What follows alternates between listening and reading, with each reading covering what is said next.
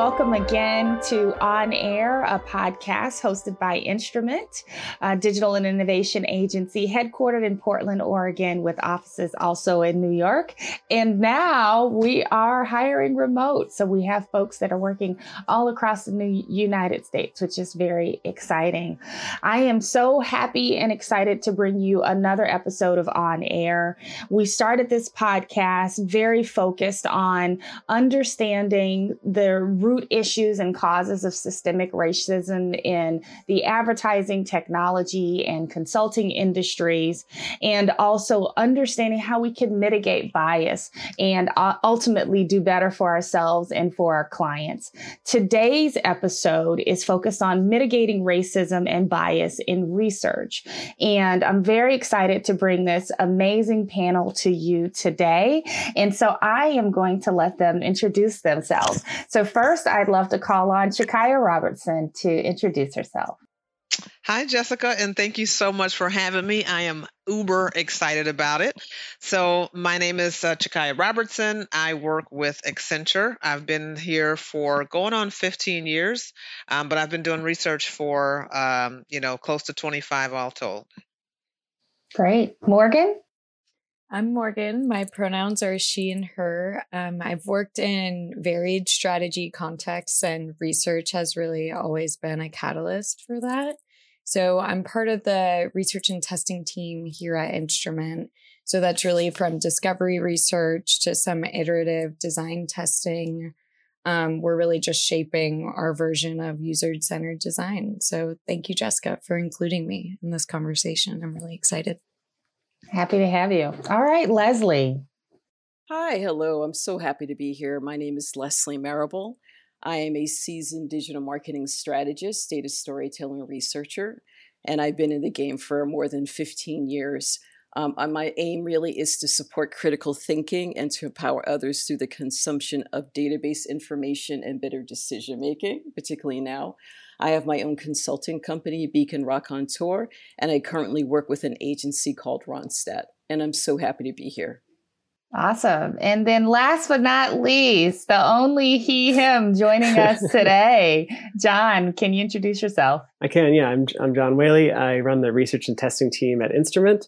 I've been here about 2.5 years, and prior to that, I spent about 12 years in market research. A lot of work in technology in general, kind of Silicon Valley tech sorts of things. Human-centered psychology is where it all started. So I think that's where my interest started and where it continues. And I'm excited to have brought this kind of work to Instrument and really fleshed it out here. So, and also really excited to talk to all of you. It's going to be great. Awesome. Well, thank you. And again, thank you for taking the time to be a part of the podcast today. I'm going to start us off with a softball question, but I promise audience, we're going to get into some tough stuff later. But I wanted to just start with, how did you come to research? And I know I'm using research and I'm doing air quotes for those that can't see me, because, research and strategy and data and insights are really, truly core to all of our roles in any number of ways. But how we get to it and how we sort of got into a role that combines all these things together is always pretty fascinating. For myself, I went to school in journalism, so there was always sort of this foundation of data and insights and facts. And my first job out of college was at a tech startup, but it was focused on content. And we had a market research angle to us, and we would do marketing research. And I controlled a panel of 100,000 Black and brown women, which was pretty amazing. So that's kind of how I got into research, or having research be a part of my day job. I'd love to quickly hear about you all and how you all came to research. So John, I'll start with you because you sort of teed up the question a little bit there. Cheating. Sorry. No, it's fine. It's great. Can you just share a little bit more about how you came to research? Sure. Yeah. I think I started studying English and psychology, and I'm also really into music. And I think all of those worlds kind of congealed, like I said, in this world of just interest in humans. And I stumbled, however, accidentally into actually the psychology of music, which is something I researched in grad school, and then discovered marketing research. And that was the beginning, I guess, of the commercial phase, if I can call it that. And I've tried to keep that human bent even as I've continued into, web design and, testing and those sorts of things where it's always kind of John, the human, the musician, the sociologist, the anthropologist, but also the researcher. So I try to keep all those sort of people alive in me. I love it. I love it. We didn't ask you to bring your trumpet today, but maybe on a later, different kind of podcast. Chikaya, can you share a little bit about how you got into the amazing role where you're doing global studies? I mean, just really tremendous work and impact. Yeah, thanks. I do feel like I shortchanged myself at the beginning, so I'll add just a little bit more here. So, it's so funny because the more people that I have met, I'm going to say since the pandemic, I just discovered so many people in the area, and I hear it just like John said. Well, I kind of happened into it. Well, I purposely got into research when I was really a psych major in undergrad. I had just some phenomenal folks around me, some phenomenal professors. And this is going to sound really shallow and bad, but I promise you I'm a good person. So my professor was like a world-renowned sexual harassment researcher, but she was an IO psych, so industrial and organizational psychology. And it was kind of when I started my master's degree program, I didn't know that there were over 100 disciplines in psychology. I'm like, now what now? Well, which one makes the most money? Okay. So I'm like, 'cause I can't be a struggling psychologist because I hear they don't make a whole lot of money. So the two things that I needed to do was get my PhD, right? And then I needed to get into a field that was more closely aligned to business. So the truth of the story is I specialize in industrial and organizational psychology, but my, kind of along the way, I kind of, focused and specialized in measurement and psychometrics. And we had this really cool opportunity to do a really deep dive into loyalty. So I have a really big focus toward the end, kind of that formed the basis of my dissertation, which was in consumer psychology. So I have had the tremendous blessing to do both organizational psych and consumer psych in every role that I've had since grad school. So I'm a glutton, I guess, for punishment because I chose this career and I absolutely love what I do every single day. Well, that's all right. I mean, to love what you do, but also get paid relatively well to do it. You did it both in one fell swoop. And I'm sensing a theme here with psychology and sociology and some threads here. Morgan, how about you? How about you share a little bit for us? Well, I think part of the reason I found myself in this particular role is because you, Jessica, and John took a chance on me and have given me a seat at the table.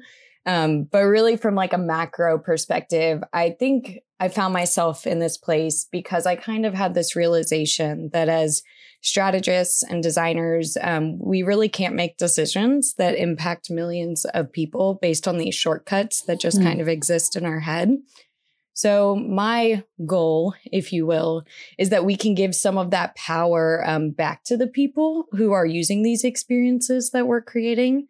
And I think kind of like looking to protect their role or position in that process is something that's really important to me. So that's why I'm doing this for now, at least. Still pretty early on and interested to see where it takes me. That's great. Thanks, Morgan. And finally, Leslie, you have been in research and data and intelligence for a while, but you also had an amazing career even before that. So tell us a little bit about that and how you came to be where you are today. Yeah, thank you. I definitely resonate with everyone else. I also started in college in a psychology, sociology background. I really enjoyed that. Ultimately decided I don't want to do the PhD. Worked outside of that for a while. And then after a while, I said, you know what? You've always enjoyed writing. I decided that I wanted to become a journalist, went to grad school, really enjoyed that, and then eventually landed as a professional digital and print journalist for national publications, including a Money Magazine and Entertainment Weekly. Really enjoyed that. And after a while, I realized that I gravitated to a lot of the data or the research driven stories. Some of the editors would throw it to me and say, well, put Marable on that. And I really realized that I actually prefer that, the tying the story together using the data, using the illustrations.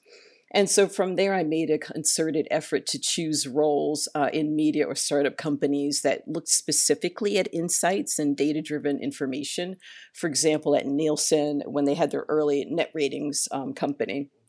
And from there, I transitioned to more specific hard analytics, ethnographies, survey work. So now I just feel, I look at myself as a data journalist. I really enjoy that journey of helping people to consume information, helping them to figure out what is most important for them to understand.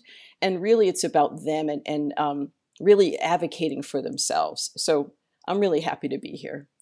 Oh, that's great. Oh, that's perfect. I think what you all have highlighted, even with the thread of the psychology, sociology, for me is that, there is the hunger and desire for continuous learning, right, in consuming of information. And how do you distill that down and sort of, and then push that back out? Knowing and having worked with you all personally and in many ways, knowing also too that we're very thoughtful about that human-centered perspective about giving voice to the consumer or the customer, to underrepresented communities. And so I think that, we also bring that perspective and lens to the work, but we're also highlighting that people that come into research or are connected to research are very much coming from different backgrounds and perspectives. And we know with that also comes bias in terms of how we approach our work and what that work ultimately impacts and ultimately what's going to show up in the marketplace and in the world. So let's take the audience on a little bit of a journey with us as we really dive into some of the key areas that sort of happen through research. And we know there's quant and qual. I know you all have a varied background with quant and qual and all of the things in between. So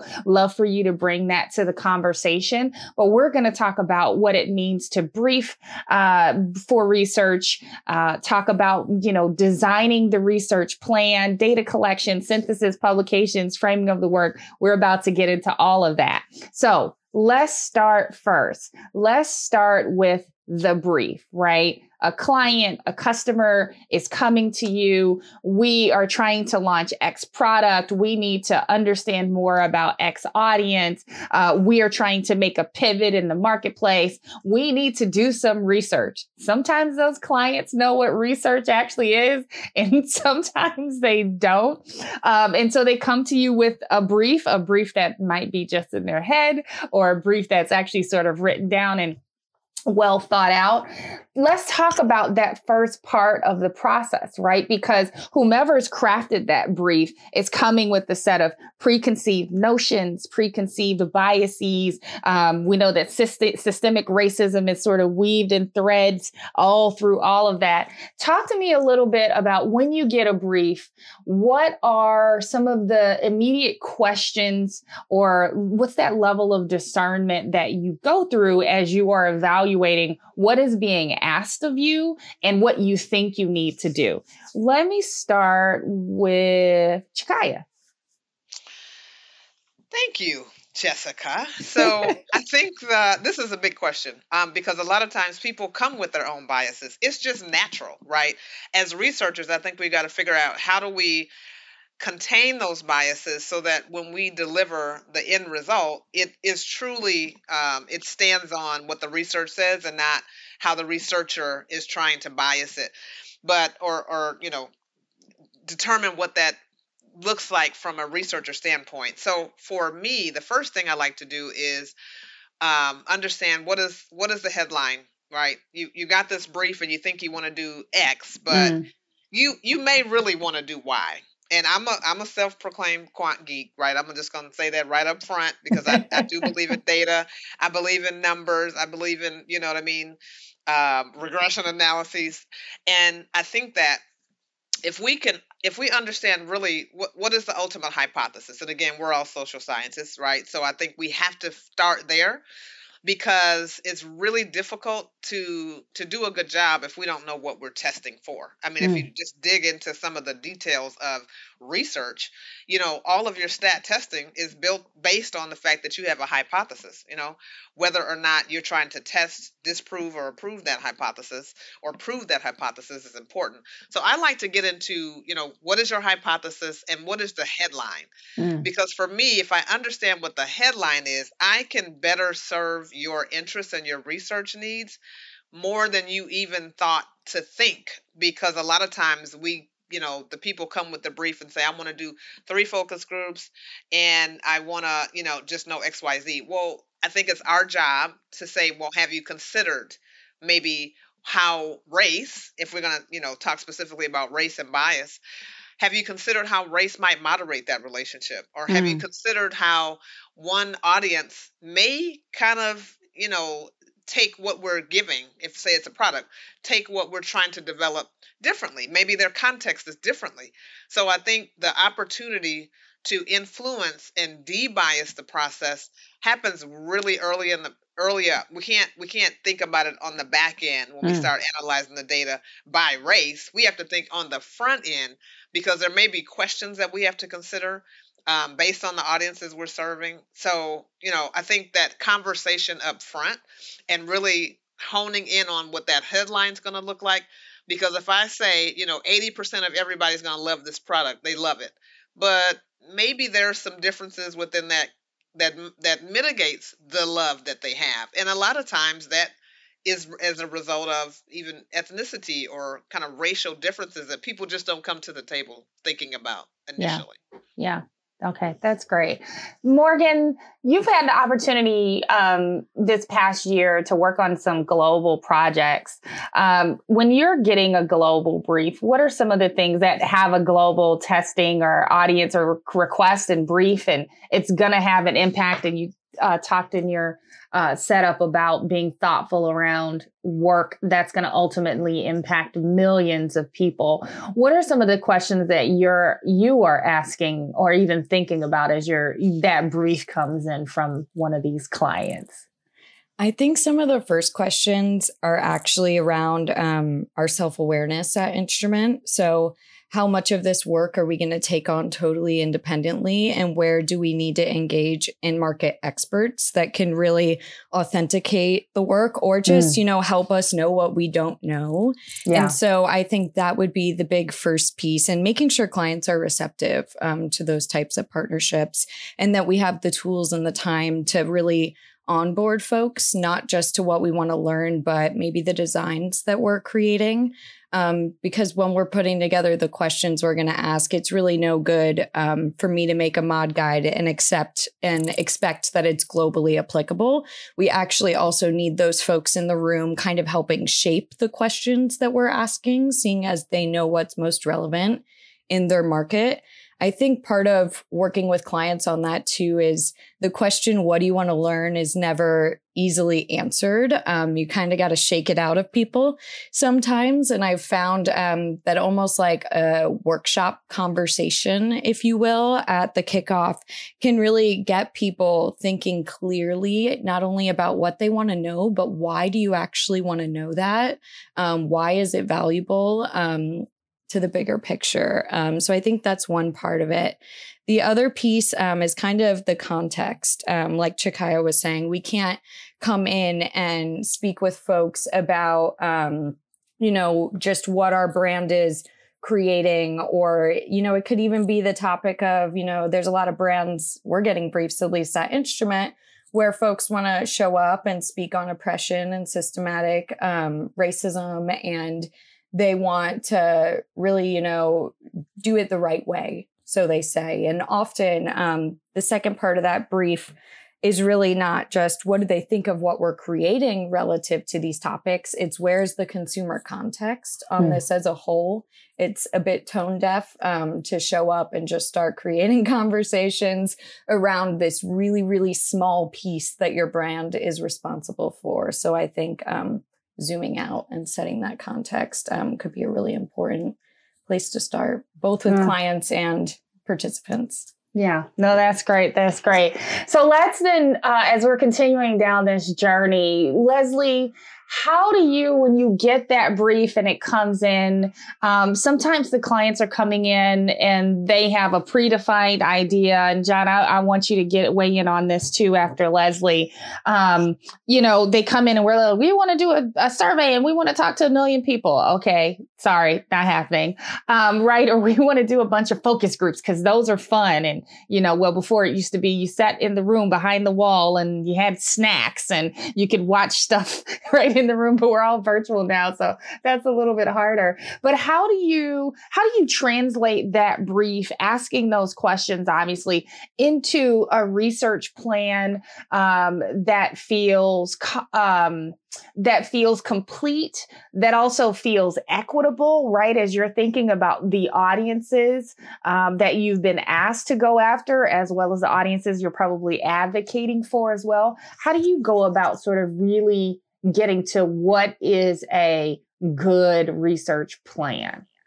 Yeah, that's really a great question. And I think that it's really an evolution. I think there's two pieces that I kind of look at, and they're both investigative and they probe. I think the initial thing that I like to do is figure out who's writing the brief, what is their role, and what is their goal, their agenda. Oftentimes, I find that it's helpful because it will tell you not only what their expertise is, but will also give you a subtle clue as to, well, maybe there's, what maybe they don't, what are they maybe not so good at, for example, or maybe there's a gap in their personal expertise. That may be helpful for you to know, for example, about their gaps, because you can play to that. You could say, okay, maybe they're not an analytics person, so I have to over-evangelize and articulate why this project is important or why we might need to explore several different approaches. So I think, number one, understanding who wrote the brief and why, and what is their agenda is really important to know. I think the other piece of that is, and this gets into the politics a lot, and we don't have to go there, but essentially I think it's important to know. And it's okay to go there. Okay.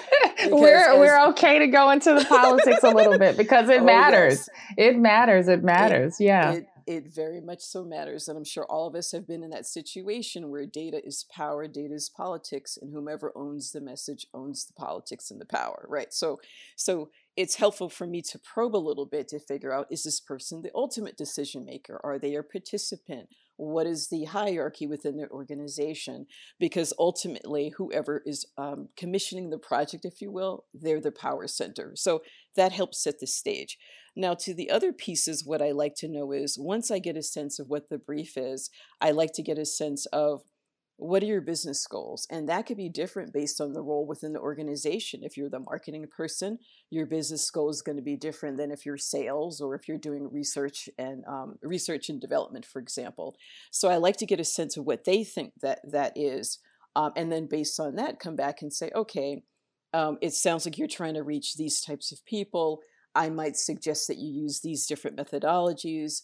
And also I'd also get a chance to get a sense of what internal research have they already done, so I can assess that and incorporate that within a research and development plan.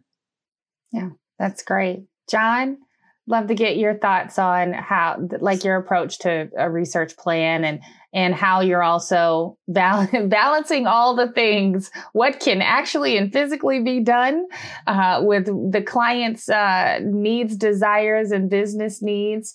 And also, again, finding ways in which you feel like you're bringing equity to that process. Yeah, I think first I just kind of rubber stamp Leslie's points about knowing your audience before they think they know their audience. So there's this whole step where you have to know that they're coming in with some form of bias, however innocuous it is. And you have some too. I mean, we all live in our clothes, so we have to start where we start. So I think there is a moment where, especially in a time crunch, this can be difficult, but there is a look at the macro that says, okay, you've told me that this is your audience and they are this gender and they are this age and they are this ethnicity, but let me look a little higher with you about, sure, that's your target, but what is your audience 2 and 5 and 10 years from now? And is this product for them or is it for everyone? And there's a 10,000 foot picture that I'll admit, I think in the kind of business world, we push past a lot because we get the brief, we say, sure, I can run 3 focus groups, and then you go run 3 focus groups. That's the path of least resistance, right? They asked me to, and I can.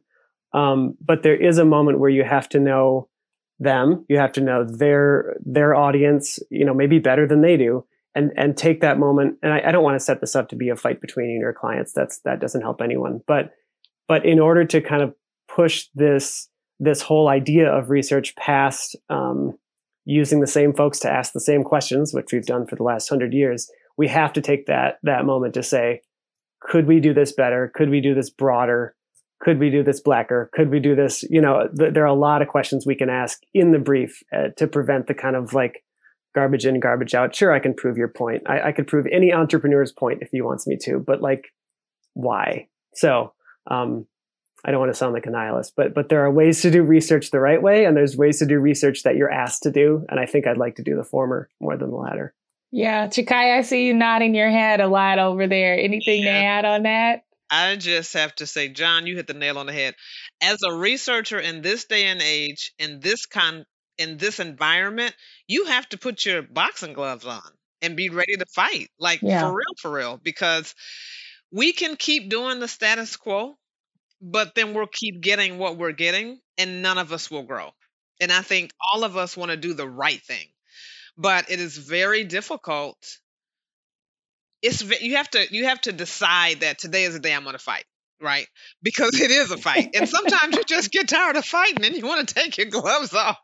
But to be a researcher and want to, now that I think there is a stage set, right? There is an appearance, at least, and maybe there's more behind some companies, but at least there's an appearance of wanting to do the right thing. Like Morgan said earlier, people want to do the right thing. They really do. But do you want to do the right thing because it looks like the right thing, or do you want to do the right thing because you really want to know the truth? And so I think the fight is so important, and we've got to start to come together as a research industry, really as an insights industry, so that we're not at least fighting each other, and the fight is about how can we advance the truth that comes from a narrative that has not been told before now. And I think to discern the difference between we want to do it because it makes us look good versus do it because it's the right thing. And oh my gosh, there's a whole world of knowledge that's opening up that we were never open to hearing before now. So I really appreciate the point about that. And I really appreciate the point about what Leslie said. I'm sorry, I just got to mention it because I wrote it down. But whoever owns the message has the power. That is, you can't even imagine how you struck my soul, Leslie, with that. Because there's a narrative, that we all want to tell, but who's writing your check? That's the narrative. Ooh. And we have to balance between doing the moral thing and doing the thing that's going to keep you employed. And that's not a good place to be in. Yeah. So I think to tie the two things together, if we're fighting in the right place and people's hearts and minds are in the right place, the power becomes less of a barrier, right? And becomes more of a welcome agent of change. And so when we can get the power to be aligned with the truth, then I think we have an immensely powerful opportunity here with research. Yeah, no, I agree. And one of the things that was sort of, kicking around in my head, listening to all of you talk, is also the truth can also equal money, right? In this capitalist society, right? You get a lot of clients that come to you and like, I want to just look at white suburban moms. Okay, well, Black suburban moms make a lot of money too, right? Or I only want to sell this to rich white guys. Can you go research rich white guys? It's a lot of Latinx and Hispanic folks that have a hell of a lot of money that would love your product and be willing to pay for it, right? So part of my tactics in the past have also been like, let me expand your pool or your data set. Let's look at more audiences, because I guarantee you will be surprised. And you might even potentially open up a new consumer demographic for you that will help you leapfrog your competition, who are also only looking at white suburban moms or rich white guys that own yachts, right? And give you longevity, viability, stability for years to come. And I think for me, I think we also, as researchers that are doing this work, also have to say, it's a little bit different from like just the traditional sort of diversity, inclusion, equity, and belonging, because it's sort of morally and because, you should do it because you should do it. But I'm like, there is a financial underlying benefit here, right? That I think is important for us. And I think that's why understanding going all the way back to the brief and the person, the sort of owner, understanding those business needs is really important for us as well, to tie that all together. So this is great. This is good. This is all the juicy bits. So let's dive in just quickly on quant, right? And then we'll get to qual. But I want to dive in on quant. Chikaya, I know you're a quant nerd, and John and Leslie. Because, quant can be everything from a really small sort of survey, small panel kind of thing to going very large. How are you making decisions? And part of it goes back to that research plan, but even as you are putting the panels together and making decisions about who's in and who's out, how are you approaching that process? Anybody jump in who wants to start? I'll let John start and I'll piggyback off him. Okay, I'll try. I think the challenge with quant is that we are in a science of segmentation and, in a sense, discrimination. You have to start from a place that puts people in boxes, right? That's how zeros and ones and quantitative surveys work. If I take a survey, I am this color, I am this age, I am this gender. It's just how it categorizes me. And so we as survey designers and quantitative researchers have to understand that we've started by making boxes, and there's a little inevitability there, but we can do that right. And we can also do that with open boxes. And there are ways to, even this is really small, but we've started opening up our quotas to 40% male identifying, 40% female identifying, and then 20% fall into any other bucket. So if our client wonders how do males like this, they have enough data there. How do females like this, they have enough data there. But then the other 20% falls out however it falls out, right? So we have opened a box in that way and let that category be what it will be. And it might end up being 49-51. We don't know, but that is a quantitative way to allow gender to be the thing that gender is in the world. It is for real, right? We don't have to make those boxes with lids in a way. So there's a way we have to design surveys knowing that we start with those boxes and then we ask the questions. So that there's both those steps have to be done with a ton of care, knowing that we've introduced bias almost from the get-go. And then at the end, we come back with those zeros and ones, the actual data, and we have to recognize where we started. So Jessica, where we started this was how important is the brief? And the answer is critically important, because on the end, all we have is a data set. And that's not telling us anything about bias. It's just zeros and ones. And that feels pure, but it's only pure to the extent that the survey itself is designed well. So lots of cautions in there, but it can be done. I'll just say. Man, Chikaya, John, what did I miss, Chikaya? nothing, man. Let me just tell you, I'm going to follow John every time, okay? So I think the boxes are critical. Like, we start out, right, with biases because we have to, because the biases, I think, have to be built into the research design. And a good researcher knows that they exist. The question is, how do you limit them, right? And so I really love the box analogy. And it's so funny because I would bet that most of the researchers out there would set this up and there's a little bit of, well, I prefer not to say what my gender is. And then what do?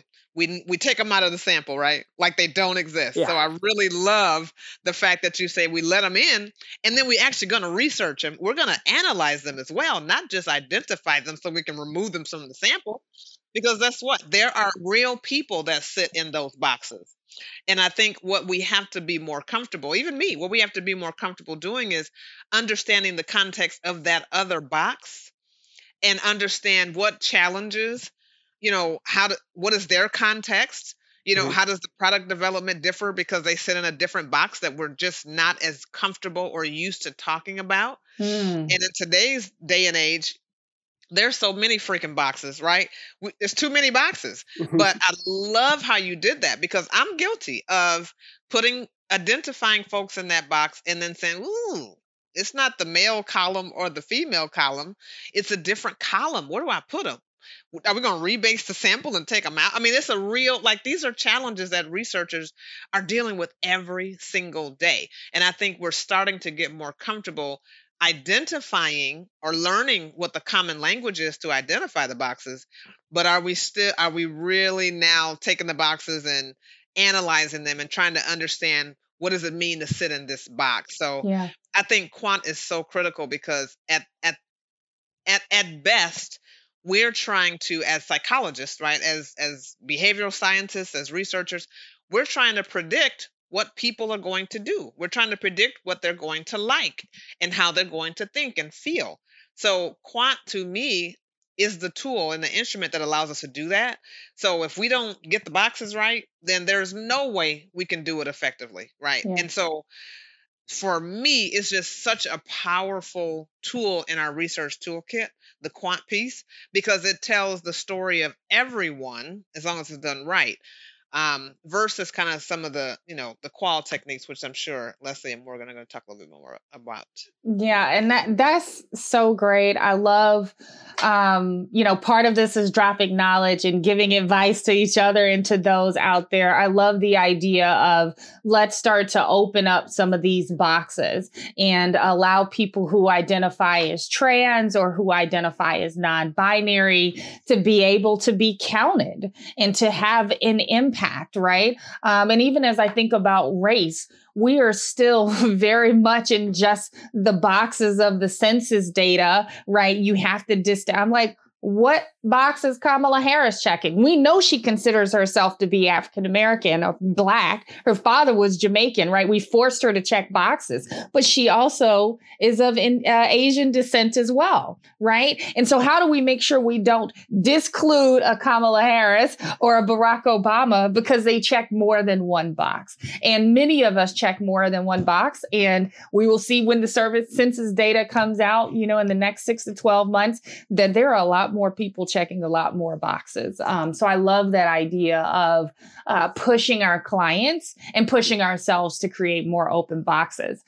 So let's hop over to the quant side of the house as we think about those more smaller and intimate settings, as we think about more targeted and focused, and sometimes can be, everything from what type of cereal did you eat this morning for breakfast, to which leg do you put your pants on every morning, right? Like, can be very personal. Let's talk about sort of as you're preparing and thinking about both selecting audiences, and Morgan, you touched on this globally a little bit around, if we're interviewing people in Japan or in another country, is having someone from that culture or perspective going to have a more, and will that influence the outputs that you get? So I'd love to hear, I'll start with you, Morgan, and then Leslie, you can then add on.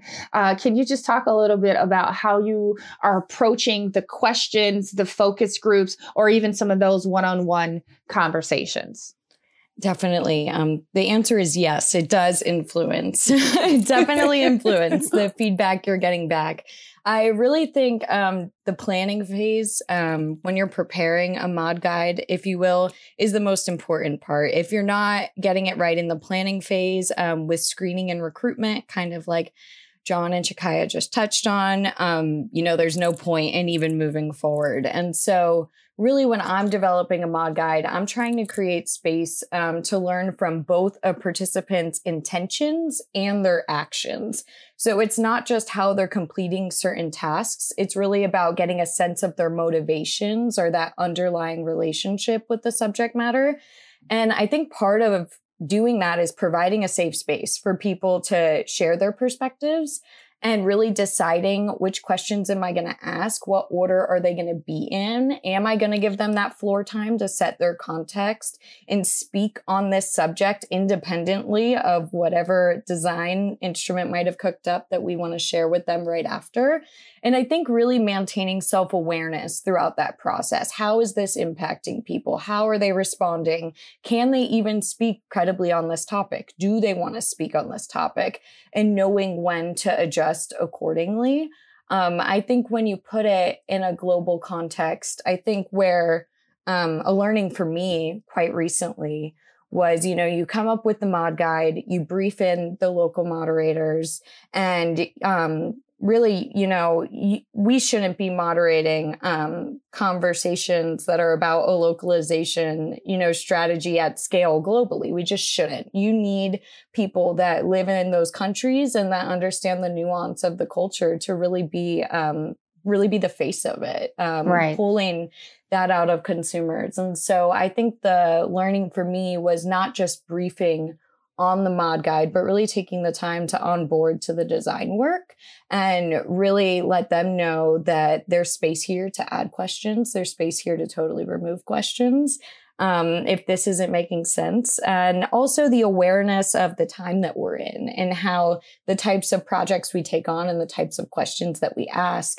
or even just, the folks we're doing research with might have to adjust accordingly. Like maybe we were only including folks that had a full-time or a part-time job. Well, we're in the middle of a pandemic, so we need to open that up. And also maybe let in some folks that are recently unemployed. Now the clients want to have a conversation about how some fundraising portal they're making does X, Y, and Z. Well, first, let's talk to folks about, do they care about this topic? Do they want to invest in this topic? And so really, for me, it's just the ever-changing context of line by line being in the conversation and what's going on in the world and just staying in tune with both of those things. Oh, my goodness. I have done several talks around that macro context, right? Like we as researchers, we want to operate in a vacuum and you sit and you answer, right? But there's so much other things going on in the world that are impacting even us as researchers every day. Well, we're showing up at our jobs in our homes. We're all in our respective homes, right? And I'm letting some other stranger in my home as I'm interviewing them, right? Like there's so many things that are impacting and affect us. And I think we like to think of research in a vacuum and it's not. And I love that perspective of being malleable and needing to adjust or shift if you have to, because that makes sense. Leslie, let me let you add on to this. I am so loving this conversation. This is fantastic. I really wanted to add into what Morgan had to say, primarily from the qualitative experience. I think as researchers and analytics people, we're really like we're navigators, we're interpreters, if you will, and we can help to push clients, whether they be inside or external, to try new things. And so, for example, I've had several experiences where there was a traditional client and they're used to doing the traditional survey and we've always done it this way. And then you're thinking, well, you say that your challenge is this is the problem that you want to solve, and these are the audiences that you want to reach. Have you considered A, B, and C? And I've actually had the pleasure of being able to sway a client, whether it be internal, external, from what they wanted to do and what they said they're going to do into something new. And I think that's really important that we do, that we actually steer and we guide clients as well. The other thing that I think is important is really the role, when you look at more of a qualitative experience, you really have the opportunity to influence diversity and inclusion. So when you look specifically at ethnographies, and I love ethnographies, or focus groups, this is really when you can help the client understand why diversity inclusion is so important, because you're actually talking to people who are going to look like the people that you're trying to reach, right? Yeah. And so a lot of those inherent biases of like, this is what our client looks like, it kind of melts away when they start to see that people are not that little box or persona that they've created perhaps out of thin air, that they actually look like different people, right? And to your point earlier, Jessica, that they do have the income, right? And so you can suddenly kind of get them out of their comfort zone and their biases by having that actual human being and that physicality. The other piece that I wanted to talk a little bit about is as it relates to the role of the analytics or data person or researcher. I've been in a number of pitches or discovery meetings where, somebody let's say the salesperson, the biz dev does all the talking. And really, I felt that it really wasn't instructive. But really, when the analytics or the researcher was in the room, they were able to probe and get far more impactful information, which really helped the agency derive, really great insights or a really great research plan. So just wanted to shout out to those analytics people that, push to make sure that you're in that pitch, push to make sure that you're in that discovery session with the stakeholders, because you really are going to bring that value, that extra dollars and cents that was not intended before. Oh, yeah. John and I have had lots of conversations about bring the researcher to the conversation. Jakaya, you had something to add? Go ahead. Yeah, I just want to add this. It seems like somebody told me once that, common sense isn't so common. Let me just say this thing. And this is the thing that I keep seeing over and over and over again. Because Leslie, when you say we're translators, man, oh man, are we ever. Yeah. Let me give you an example. And I'm sure everybody's heard this. And with this environment, again, right, the backdrop of these pipeline discussions, we can't find Black. So if you're trying to recruit at the HBCU, right? Okay. Now, I didn't go to an HBCU. I didn't. I went to what we call a PWI, a predominantly white institution. Yeah. But don't send the white lady, right, to go to recruit at the HBCU. Like, when you explain that, it's so critical for you to understand. You might not be able to connect, like you can't translate. So when I think about that, and it doesn't say all of your recruiters need to be Black, but there is a connection, a language. There's some questions that I'm going to ask a Black recruiter that I probably don't feel so comfortable asking a white recruiter. So if we can sign up for that thinking. Now think about a research group, right? A moderator going into, let's just say, I know that there's a challenge with, this is a real problem with Black teachers, right? There's not enough Black teachers. And the research says that if you want to encourage and motivate and reduce children that are Black, right, from dropping out of school, you need to have a same race teacher. So if it's a Latinx child, you need, a Latinx teacher. Is going to reduce that. So when you think about who do you need to send into the room to talk about these issues with Black teachers about why they're not staying in the field or what can get me motivated to stay in the field. And then the surprise when it says, well, you might want to get a Black moderator because there's probably issues at play that a white moderator isn't going to understand to ask, right? There's just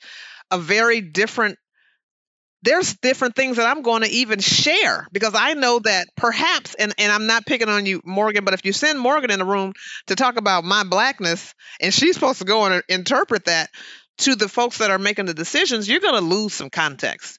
You're going to lose some things in the process.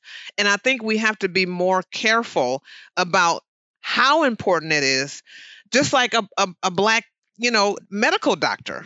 There's things that my Black medical doctor is going to connect with me differently on than maybe my white medical doctor. And I hate to even go here and say this, but it's so culturally important to have that alignment in life. And then when you think about having that alignment in research, it's the same exact thing. So how can you truly extract the knowledge and tidbits and understanding when you can't necessarily connect with your audience, right? You can't connect with the person that you're trying to glean all these motivations and things that we have to glean out of it. So I say all that to say, even though I'm not like, blah, I don't like qual, like don't make me do qual research, please. But if you do, I think those of us who are making the decisions about the research team that does it or the moderator that does it, we have to understand that it's so important to send into the ground the people that can understand who's on the ground and then use that to your benefit. I mean, you deserve that. You paid for the research, do it right. And I think we're still not quite there yet when it comes to making sure all the right people are in the room. And it floors me how that isn't just a thing that we should know. It's just something that we should know, but we don't know. But it's so important. I don't know. I just wanted to add that. You're not going to get that kind of flavor out of a survey, so to speak, but it's so critically important to have that matchup when you're in a qual situation. So yeah. Especially, I just had to add that. No, that's great, because if you're not talking about cereal, but you're really trying to get into some of those nitty gritty topics, we even talk about in work and in our environments, how do you create safe spaces, right? Spaces for people to be able to share more. So if you're selling cereal, you're probably fine. But if you're trying to get to something a little bit deeper or closer to home, having that cultural relevance, I think, is absolutely important. So let's take us then to the end of our journey. And I know we are getting close on time. Let's talk about that narrative and storytelling, right? So we've gone through this journey of talking about the brief and the audience and the plan. And now we've conducted qual and quant and all this good, yummy goodness of data that we're now getting in. And now we're obviously responsible for gleaning insights and observations that'll ultimately be the catalyst for what our clients and our people do next. And there's always a narrative, a story, right? And we've talked about a lot. You guys have already weaved in talking about the narrative than the story. And I feel like, sometimes it's like reality versus fake news, right? In terms of what we're trying to push forward. So let's do a quick round robin of, how do you do your best to maintain the integrity of the brief and what you've been trying to achieve with what sort of that final finding or sort of output in that narrative and story is. Whaley, I'll start with you first.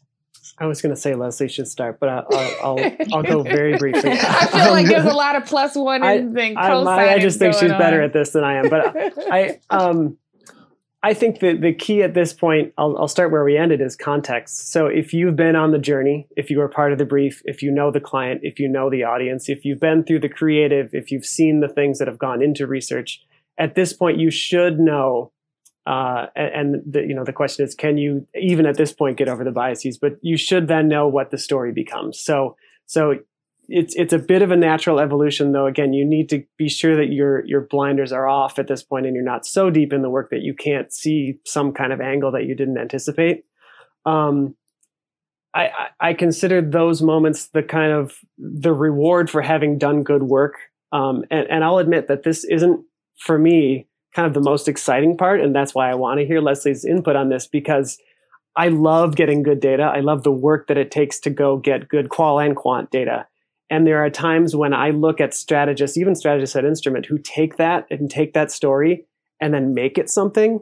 And I think that's kind of a little magic to me. And my ideal is I can get them great findings and great data.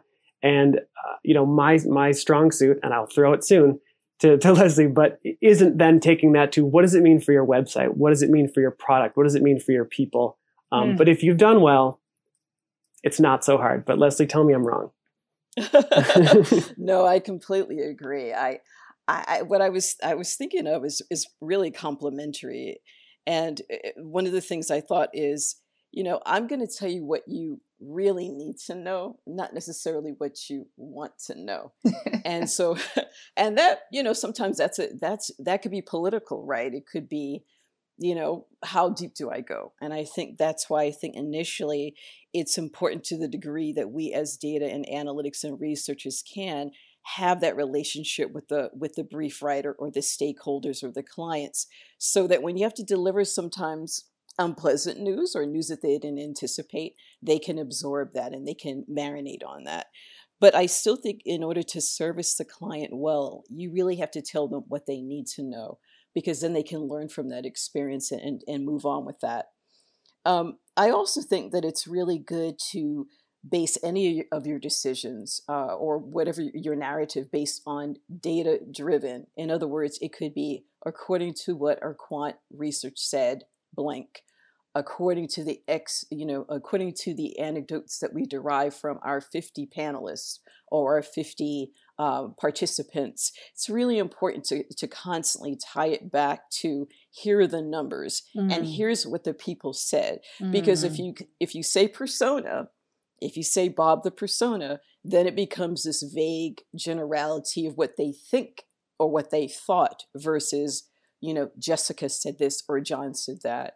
I also find that when you tie it in, when you're delivering this information, let's say the brief writer is Susan. And if you say Susan, as you said at the previous meeting, and you really tie it back to what they said, it's a reminder that, yes, I was heard, that you listened to me, that number one. Number two, that you answered my question and you're validating that you heard me. And even if your results are different than what I thought, they feel like they've been listened to. And I think there's a piece there that's, I can't really describe it, but they have to feel listened to as well and validated, no matter what you're delivering. And I think that's important. That's great. Morgan? I think when it comes to kind of, running that synthesis, I try to keep myself in check by erring on the side of more participant quotes rather than my own copy if I'm doing qual work. So I really kind of challenge myself to tell that story using the words that real participants used and that made it kind of come together in my head.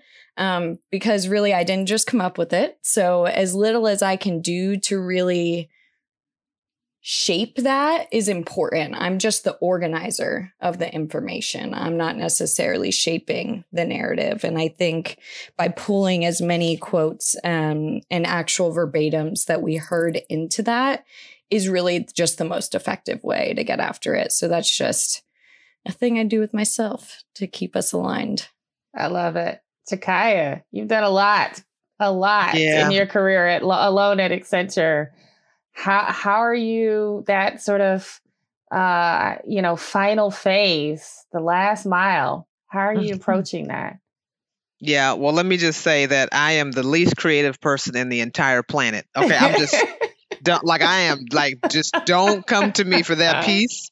And I think one of my challenges, because I am so hard in the zeros and the ones, like John explained it, because I'm so black and white when it comes to data, I was challenged for a long time with really understanding how to best tell a story. And I'm still, I've been at it for a long time, but because I'm so much in the weeds, that was probably, I think, the last thing to develop as a professional, to be totally honest. But I think that if you don't have the right story, everything we did up until that falls apart.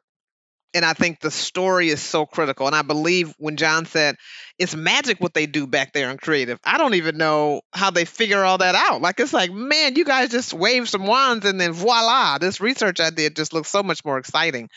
So it is a skill. And I think one of the challenges is that we are looking at data and we're not always looking at the implication of the story and how does it feel like. And I think when we start to integrate more video into the research process and we can put a face to a quote and an emotion to a quote, that just brings a whole nother level. So I really like the fact when, we start doing less PowerPoints, right? And more video and more expressive insights. And I think that just takes the research to a whole nother level. So I'd say nothing, garbage in, garbage out. I think somebody said that earlier. But if you don't have that story, man, it falls. I'm literally working on a project now where trying to get the human element into the research, right? So that the message gets through. It's difficult. It's really hard to do. And I think even still, trying to get that right is probably one of the hardest parts of the process. Yeah. Oh, that's great. I mean, I appreciate that. And as one of those strategists who helps to turn some of those data and the insights into magic, it takes a long time to get there. I mean, it takes years of working and practicing and partnering with others. And I think also too, our industries and our roles have evolved to be community and collective storytellers, right? It's not just what my POV and my perspective is, which is a lot of what all of you have talked about, especially Morgan. And so we are collectively saying, what does this mean for us and understanding the impact? So I appreciate all of that. Well, we are almost out of time. I wanted to ask you all one final question. We like to try to, and even though we've talked about some of the challenges and problems and biases around research and design and data, and now ending with the narrative and storytelling, and really talking about also how bias and systemic racism shows up in research. I'd love to ask you, what's your hope for the future as you think about research, as you think about the evolution of research, especially as we think about how we support and amplify and include underrepresented communities. So I'd love to hear about, sort of what your hope is for that. I will start and give you guys some time to marinate. My hope is really, truly, as I think about all of these moments that have become a movement, I've said that a lot, around diversity, inclusion, and equity and belonging.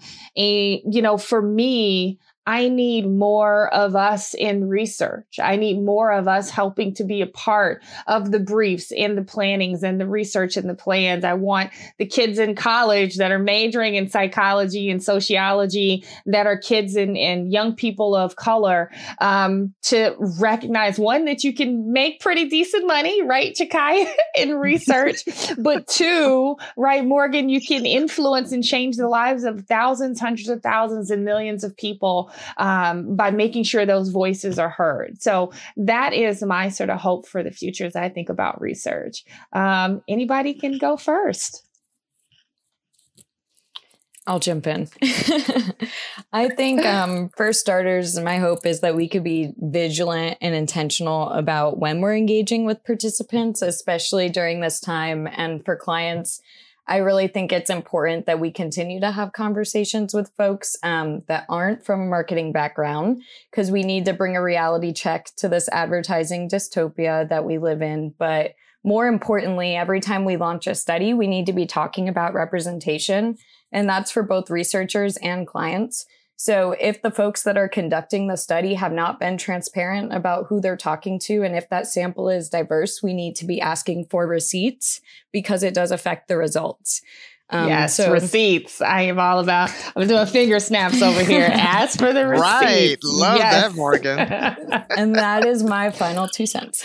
Thank you, Morgan. Leslie. I have like different approaches, but I think where I'm going to land is this. I really think we have our own mantra for the, analytics researcher point of view. I think number one, it's important to morph and ebb and flow with as the market or industry dictates. I think to what John said earlier, sometimes it's a little bit too regimented. And so if we can in the future kind of be more fluid and ebb and flow as the industry ebbs and flows, as the market changes, I think that's one thing to be hopeful for. And I think the other thing is what I consider my personal mantra, and I think is really important as a researcher and a data analytics person, is never let someone else define who you are or who you will be. You are the architect of that journey. And if you can do that, you can better serve your clients and your brands. Yeah. Well, that's great. Thank you, Leslie. Chakaya. Man, Morgan asked for the receipts. Let me just say, she's going to be my new research BFF and ally. I love that. Man, I love it. My thing is, and you all can probably imagine, I'm a handful, but I think you got to be authentic. Like, when we lose the authenticity of who we are in our work, it is a wrap, right? And not enough of us are authentic. And being authentic, you can probably lose your job, but I think you have to let people. So we talk about differences, right? Yeah. But we're afraid to show them. So how can we be upset at leadership about not embracing differences when we're hiding ours? And so what I had to learn early on is that the authenticity and being intentional, that's my favorite word of all time, like being intentional in everything that you do. And I think that as long as our leaders, because leaders are influencing society, right? If they are open to understanding that there is something else other than the table that I'm used to sitting around, we are just generally going to be better off, because there is truly a benefit in diversity. And my hope is that it becomes standard operating procedure and not a request on the back end to say, do you have a representative sample of all the different ethnicities? Did you consider including these questions? Like, that should be standard. The question shouldn't be, did you include? Because it's usually, oh snap, we didn't include. Yeah. So that should be standard. And once we start doing the research to uncover these important things as a standard, now we can elevate Maslow's hierarchy. Now we can elevate to something that then we have a conversation. But if we don't have the mechanics, we're never going to get to the conversation and all the nuances that we've just talked about today. So that's my hope, that it becomes standard operating procedure to make sure that our research is set up to identify and be inclusive with not only our samples, not only the people doing the research, but the leadership who guides the narrative. Love it. Oh, that's great. John, I don't know how you're going to follow that, brother. I am intimidated, officially. No, the only thing I can think to do is sort of put together Jessica and Chikaya's points, which is basically recognize where sort of research training is and research experiences. And I can see myself 15 years into my experience on a call with this set of people. And I look back at myself and say, okay, am I doing this right? Have I been doing this right? Can I do this better? Did I learn? I'm a decent researcher, I'll say that, but like, I can evolve. There are things I need to learn. There are things I need to think about. And I think if someone is 18 or 20 or 25 or 30 or whatever they are in their career, if this becomes standard operating procedure, to your point, we're all better off. This conversation 10 years from now is about much smaller minutia, and we're just fighting the last little fight, because right now we still have a big fight. So there's our little optimism at the end. I love it. Well, that's what we like to end on. And I don't ever want anybody to tell me that researchers can't talk, but boy, I mean, we are clocking in on this podcast today. But I want to authentically and intentionally say thank you, Chikaya. Thank you, Morgan. Thank you, Leslie. Thank you, John, for your time, for your love, for digging deep in all the things. These are the conversations that we should be having every day. And we don't, right? Great. We don't. And these are the conversations that we should be having with our teams, with our leaders, with our clients, because to that point, Chikaya, of allowing differences and showing differences, if we're not talking about these challenges and these problems, they will persist. And so I am so thankful for the time and effort, and you all just sort of sharing a little bit of your soul and also a little bit of your nerddom with me today. This has been great. And I look forward to hopefully having all of you back more in the future. And I hope for our audience listening that this was insightful and helpful, maybe a little bit fun as well. So thank you all again for the time. And that is a wrap.